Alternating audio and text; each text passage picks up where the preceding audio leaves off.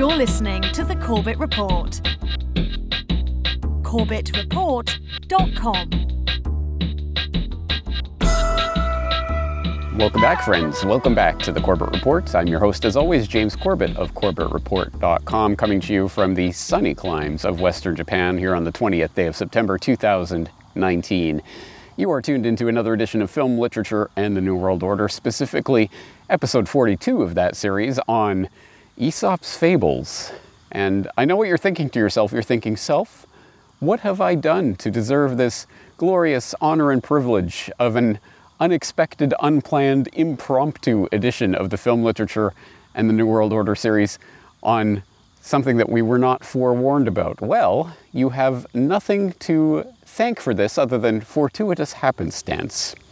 Specifically, I was planning to take this week easy, not off completely, but take it a little bit easy after having produced and published a 2-hour documentary last week. As you can imagine, that was a lot of work. So just taking a little breather before the next big project, or that was the plan, but unfortunately, or fortunately for you, the Genius Switch does not have an off position, and inspiration struck recently from an unexpected source, namely my children's bedtime story time. That's right, like I hope every good father out there, I do read to my children every night before they go to sleep. And they love books and they love reading, or they love being read to at this point. So that's good. And I enjoy doing it.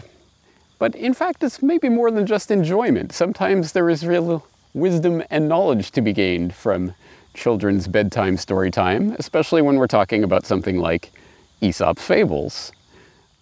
Now, of course, this does represent, in a translated and truncated form and designed for children with nice illustrations, but it does represent knowledge, wisdom that has been around for thousands of years, 2,500 or so years, if we are to believe Aesop was an actual historical personage, and all of the fables that have been attributed to him really were written by that historical personage. I don't know. I mean, we're not here to adjudicate that today, but at any rate, this has been around for thousands and thousands of years, and does represent very timeless knowledge that I think is still relevant to us today. And as I was going through and reading this to my children, I did notice that there were a number of fables here that really do pertain to our situation that we still find ourselves in all these thousands of years later. So I thought I would share some of these with you and maybe just cogitate a little bit on how they reflect our current reality. And I wanted to start with the fable of the cat and the mice. A sneaky old cat heard that a certain house was quite overrun with mice, so she hied herself off there as fast as her paws could take her. There were indeed plenty of mice, and the cat caught and ate them one by one. But the mice were not so silly, and soon realized that they needed to put themselves out of harm's way from the sneaky cat. So all those remaining hid in the holes behind the skirting board and would not come out. The cat thought a while and decided to play a trick on the mice. She clambered up the wall and hung herself from a peg and kept very, very still, trying to pretend that she was dead. But one of the mice peeped out of a hole and said, "We mice are not so silly, cat. We know you're still alive, so we will just stay where we are for a while longer until you get tired of hanging off that peg." And the cat did not catch another mouse in that house. And the moral of the story is, if you are wise, you will not be fooled by someone who has once been dangerous to you. Excellent. Yes, a very, very good piece of advice. Absolutely, that's true. We should observe, we should see that someone has fallen for some trick or someone has been taken advantage of, and we should not trust that entity again, which, of course, to my mind, brings up the entire concept of statism and all of these people who participate in the once every 4 year sacrament of voting at the election booth. Oh, I must cast my ballot. And yes, every politician in my entire lifetime has lied to me and taken advantage of my good faith and is completely corrupt to the core. But this one is different. This time it's going to be different. Tulsi 2020, guys. I don't know. I do see an analogy there that I think pertains to our our current predicament. So let's look at this one, the fable of the lion and the boar. It was a very hot day and the sun was blazing down. The lion was looking forward to a deep, long drink as he padded slowly towards the pool. So too was the boar as he trotted towards the same pool. They both arrived at exactly the same time. They immediately began squabbling fiercely over who was there first and who had the most right to drink. And, of course, squabbling led to fighting, and they were soon rolling around on the dusty ground, oblivious to anything other than their wish to defeat each other. But as they paused for breath, in the same instant they both saw a most unwelcome sight. Wheeling in the sky and sitting on the rocks and in the trees were several vultures. "These horrid birds are waiting to eat whichever one of us loses the battle," grumbled the lion quietly. "Well, we shan't let that happen, shall we?" snorted the boar, and they both stopped quarreling immediately and shared the pool, one at each side. They both drank their fill and walked away quite contented. The hungry vultures all flew away, screeching crossly to each other. And the moral of the story is, in the face of mutual enemies, it is better to reconcile your differences. Excellent. What a perfect encapsulation of the divide and conquer strategy that is employed against us and how to defeat it. It is something that I've talked about before, and I did do a little series on this, a video series on this several years ago, but this is such an important point. Of course, the people who want to control and puppeteer society from on top of their golden pyramid want to look down and see all of us fighting with each other, taking care of each other so that they can come in and pick at our carcasses after the fight is over and rob us after we're already done fighting with each other. And that's why, of course, why we're divided along race, along sex, along gender, along every possible line that they can cut us and get us squabbling with each other so that they can come in. They're the vultures circling overhead, just waiting for us to finish each other off. And whoever loses is going to get picked, and whoever wins is going to be unable to even do anything to the vultures. Again, I think that's a very important lesson, and one that it behooves us to remember. How about this fable, the fable of the wild boar and the fox? The fox was strolling through the forest when he came upon a wild boar who appeared to be sharpening his tusks against a tree. The fox watched from a distance, for he was aware that the wild boar needed to be treated with a certain amount of respect. But eventually his curiosity got the better of him, and he crept closer. There was no doubt about it at all. The wild boar was definitely sharpening his tusks. "Excuse me for asking, but can you tell me why you're sharpening your tusks?" inquired the fox very politely. "There are no hunters out today, and I can see no other danger that would threaten such a beast as yourself." The wild boar stopped what he was doing and looked at the fox. "True, my friend, but the hunters will be here again, and any other danger might threaten with no warning. Then it would be too late for me to sharpen my tusks." And he went back to his task. The fox nodded, for he could see the sense of that, and he continued on his way, thinking how very sensible the wild boar was.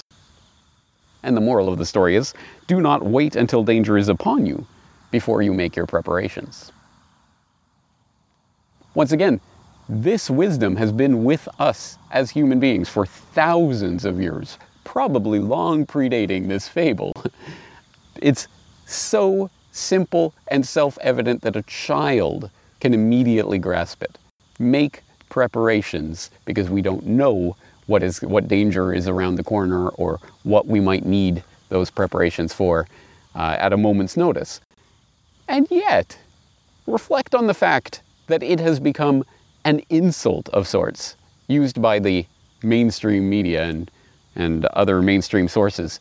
Prepper. Oh, you're a prepper. You're one of those crazy preppers who makes preparations for things. As if that is in and of itself a bad thing. They're trying to absolutely invert the basic logic something that humans have understood for thousands upon thousands of years. It is gaslighting when they tell you, oh, you're a prepper. Oh, you're crazy. What are you doing that for?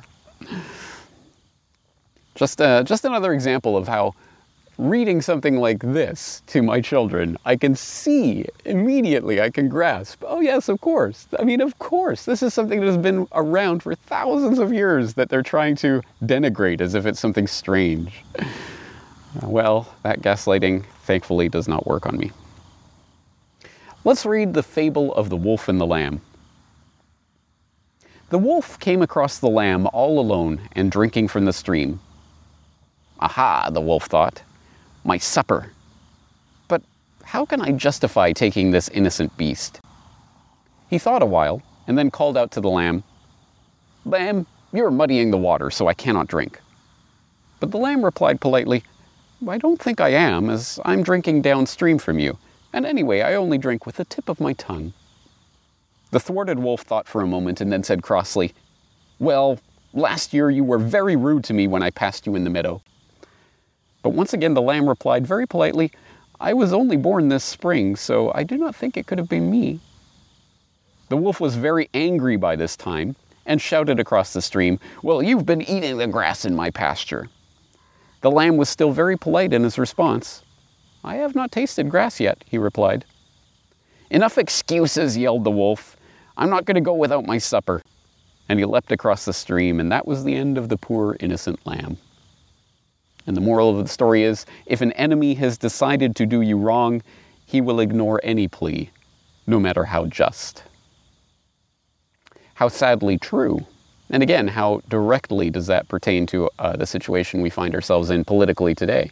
I mean, certainly we can look at the post-9/11 era of terror hysteria, the terranoia phenomenon that has swept across the globe, but obviously has been felt very strongly and keenly in the United States, where various warning signs of terrorist activity have been put up to basically allow the predators of the various law enforcement agencies to strike at their prey for any reason at any time whatsoever.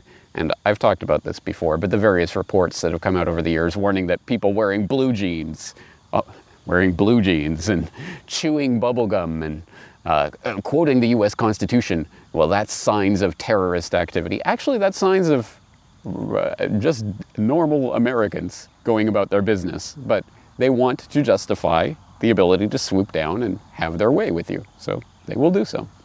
And that also, I think, is a warning not to be the lamb, sitting there just calmly answering and politely retorting, oh no, but that can't have been me. I was only born this spring. I only drink with the tip of my tongue. That is not going to save you from the wolf. Once the wolf has decided it wants a piece of you. On that note, let's look at the fable of the pig and the sheep. The pig found her way into a meadow where the sheep were grazing quietly, and finding it to her liking, she stayed there for some time. But one day the shepherd came up behind the pig and went to grab her, intending to take her to the butcher. The pig squealed and struggled to get free. The sheep looked on in astonishment. Why are you making such a noise? They cried. The shepherd catches us regularly, but we don't make such a fuss. Yes, but it is quite different for you, retorted the pig, still struggling to get away from the shepherd. All he wants from you is your wool, you silly creatures. He wants me for bacon. And the moral of the story is, if it is your life that is in danger, you will shout louder than if it is just your property. A very astute point, and one that I think explains some of the way that the human management system of the would-be elite has been set up. It has been designed so that, generally speaking, for the most part, people have been able to live for generations, living their lives in this system that has been set up to control, essentially, their actions, to allow them a certain amount of prosperity, and then, of course, for that to be taken away, and then allow it to grow again in the rise of the blowing of the bubbles and then the shearing of the sheep, the shearing of the flock, as the shepherds cull and take take away some of that prosperity for their own sake. But usually, at least in the comfort of the Western world for most of the past century, it has not gone to the extent of coming for your life, at least generally en masse. Because at that point is generally when people start to rise up, generally speaking, but not necessarily. Let's take a look at I think a related tale, the fable of the tame ass and the wild ass. A wild ass was trotting down a steep path when he saw a tame ass sitting peacefully in the sun, eating from an overflowing manger of hay. "My, you're a lucky fellow," said the wild ass. "There you are, looking all sleek and content, and here I am, having to look for every last mouthful of food." The tame ass said nothing, but continued to munch contentedly at his hay. But the very next day, as the wild ass was trotting along the path, he met the tame ass again, and this time he was carrying a huge load of wood in 2 baskets across his back. Behind him walked a man with a great stick, who was shouting at the tame ass to walk faster. "Ah, my friend," said the wild ass, "I see now that you pay very dearly for your comfort and having plenty to eat." And he walked away, grateful for his freedom. And the moral of the story is, if you have to pay dearly for your advantages, then it is doubtful if they are a real blessing. Now that, my friends, is wisdom.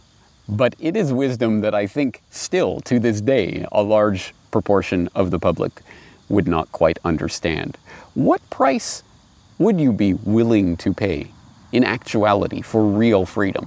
And that's a real question that deserves a bit of contemplation. Because, of course, I think we all want to answer, well, I mean, any price is worth it for freedom. But really? Do we really believe that? And what do we put up with for the convenience of having a car? Well, you have to feed the big oil beast. You have to have a car in the modern society. You have to have a smartphone. You have to do this. You have to do that. Well, you don't have to. The alternative is to live the life of the wild ass, which is not a good life to lead. It's difficult. It is a lot of work. But would you be the one that would look at that and be grateful for your freedom when you see, oh, those are the chains that person is wearing in order to have the plentiful food every day and to live the life that they're living? Would you look at that and then be grateful for your own freedom? That's a type of wisdom that, I don't know. I won't make any judgments, but I imagine very few in the audience would be able to share. All right, as I say, there's so much very interesting and very timeless wisdom in these pages. And I would assume that many of the people out there are familiar with some of Aesop's fables. If you have a particular favorite that you think is apt and worthy of exploration in a conversation like this, I hope you would share it, not in the comment section at YouTube or BitChute or any other social media platform, but at corbettreport.com, the only comment section that matters. But on that note, I'd like to leave you today with, with this little gem. So, as you can see, after every story, there's the moral of the story. And I did get into the habit I think this is the 3rd time I've read through these with my son, and now with my daughter, who's now 3 years old. And this time around, I was attempting to get my son to kind of guess the moral or come up with the moral of the story, and it was often quite difficult. In fact, not only are some of these morals a bit abstract for a 5-6-year-old boy, but actually some of them I think are almost non sequiturs. I always, there are some in here that I think, is that really the moral of the story? So I did get him to attempt to come up with his own moral, and he did come up with a couple, and I wanted to share this one with you, which I thought was very good. This is the fable of the dog and the egg. The dog was so very fond of eggs that whenever he found one, he would gobble it up so fast that it barely touched the sides of his mouth. So when he chanced upon a bowl full of eggs waiting for the fisherman's lunch, he opened his mouth as wide as possible and in one great gulp swallowed one of the eggs. But it was not an egg. It was a clam, and of course the shell was very hard. As the greedy dog had not taken the time to chew, the whole clamshell went down his throat and sat solidly in his stomach. Needless to say, it was very heavy, and the weight gave him great pain. "Serves me right," the dog grumbled to himself. "Obviously, not everything round is an egg." And he went away, feeling very sorry for himself. So what's the moral of this story? Well, the moral, according to this translation of Aesop, is take your time before you act. Things are not always what they seem. Okay, all right, I guess so. But this is my son's moral. Don't take other people's food without asking for it first. Which I think is a good moral. I agree. Yeah, good job, son. I think that's right. Don't take other people's food. So anyway, there you go. I think it's a good moral training exercise for my children as well. Anyway, there you go. Children's tales that have relevance and meaning and can impart wisdom to us thousands of years after they were first conceived. That probably says something about the type of knowledge and wisdom that is often occluded from our attention and which we are distracted from, and we're told that we always need the new, and we don't pause to look at what humans have always understood, because fundamentally humanity has not changed in thousands of years. Yes, the context has changed, the technology, the wizardry, the gadgetry has changed, but human beings have not changed, and the moral precepts and concepts that are fundamental to what it is to be human and live in human society have not fundamentally changed. And the types of methods that the wolves and other predators amongst us would use against the lambs and other naive amongst us have not changed. So again, I think there's some merit to this type of task. I hope you agree with me. If so, I hope you will leave some of your own fables and interpretations in the comment section of this podcast. On that note, this is James Corbett of CorbettReport.com. I'm going to try to have a relaxing weekend now. But you never know when inspiration will strike. On that note, I'm looking forward to talking to you again in the near future.